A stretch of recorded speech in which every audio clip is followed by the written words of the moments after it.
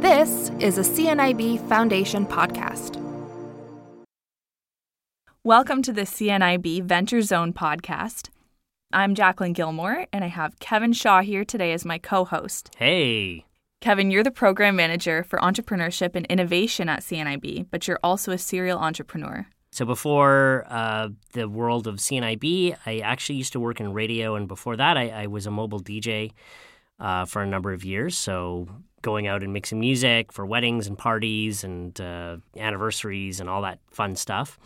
And that was really out of a love for doing it and a passion for it, but also out of necessity in that nobody else was hiring me, so I decided to hire myself.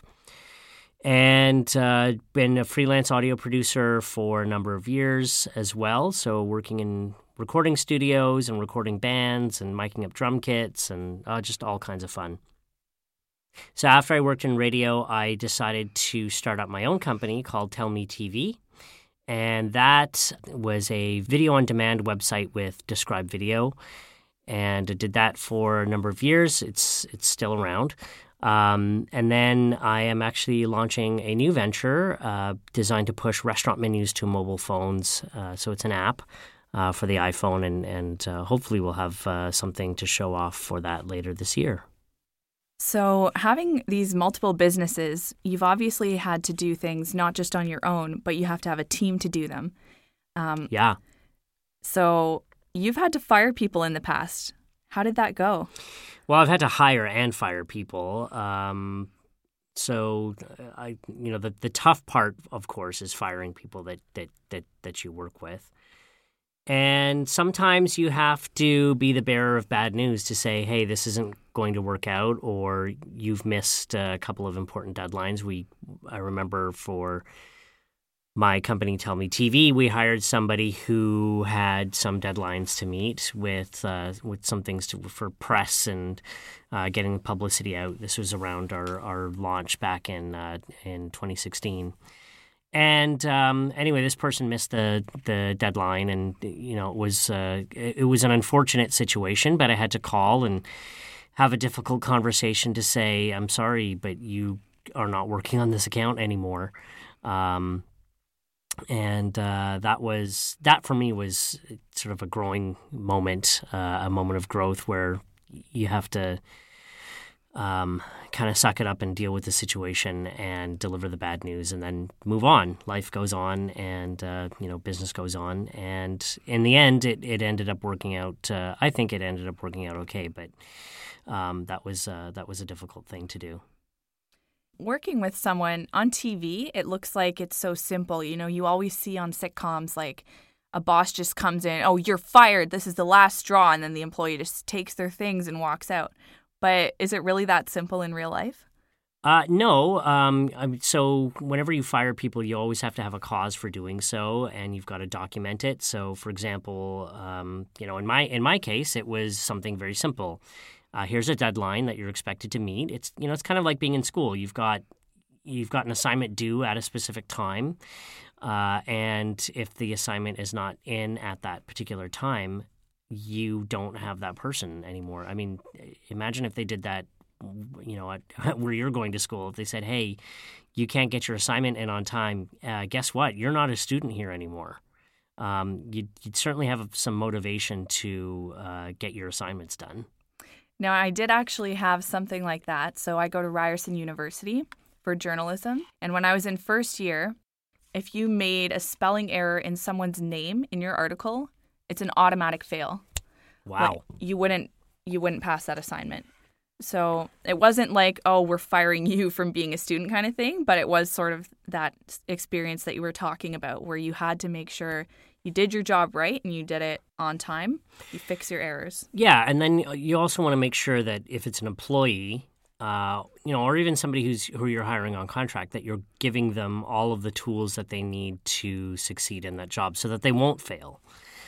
So these are things like, here's all the paperwork, here's the background information that you're going to need, here's all of our branding stuff, here's, information on me.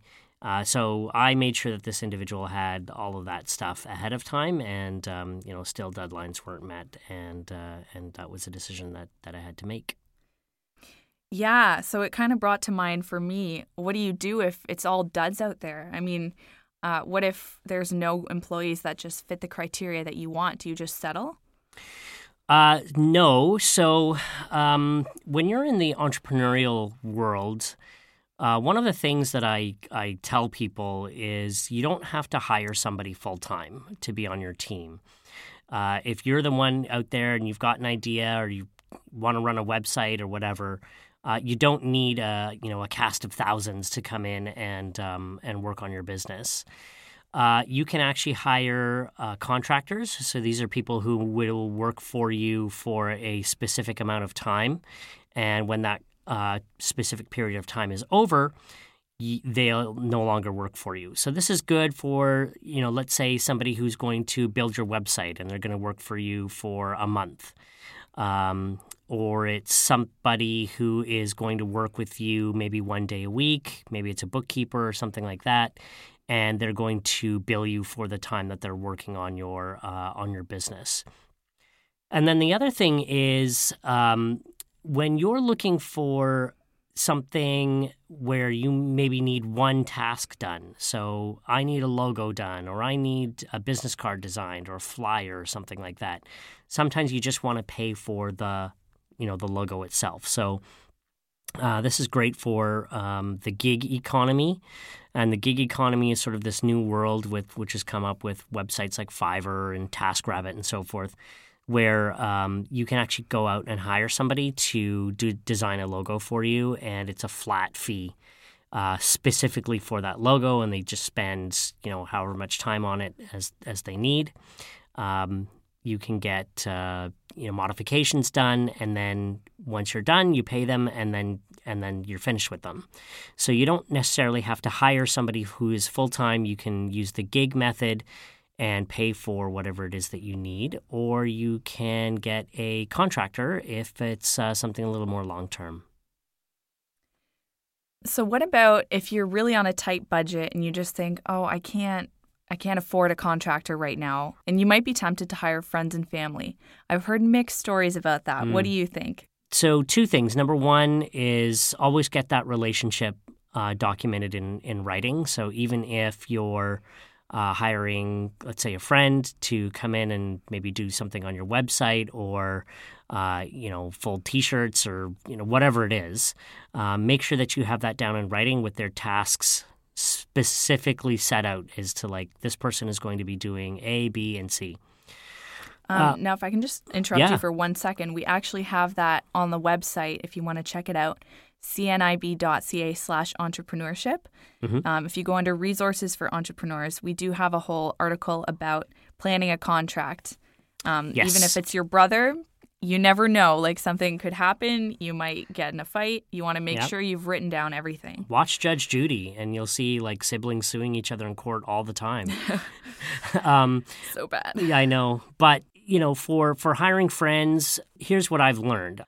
You tend to wind up in these situations where friends will either try and take advantage of you, or in the worst case, you try and take advantage of them because you're like, oh, well, this person's a friend and they know, and now they're doing work that's out of the scope of their contract, and you hired them to, I don't know, bake a cake for you, and now you're asking them to plan the entire party.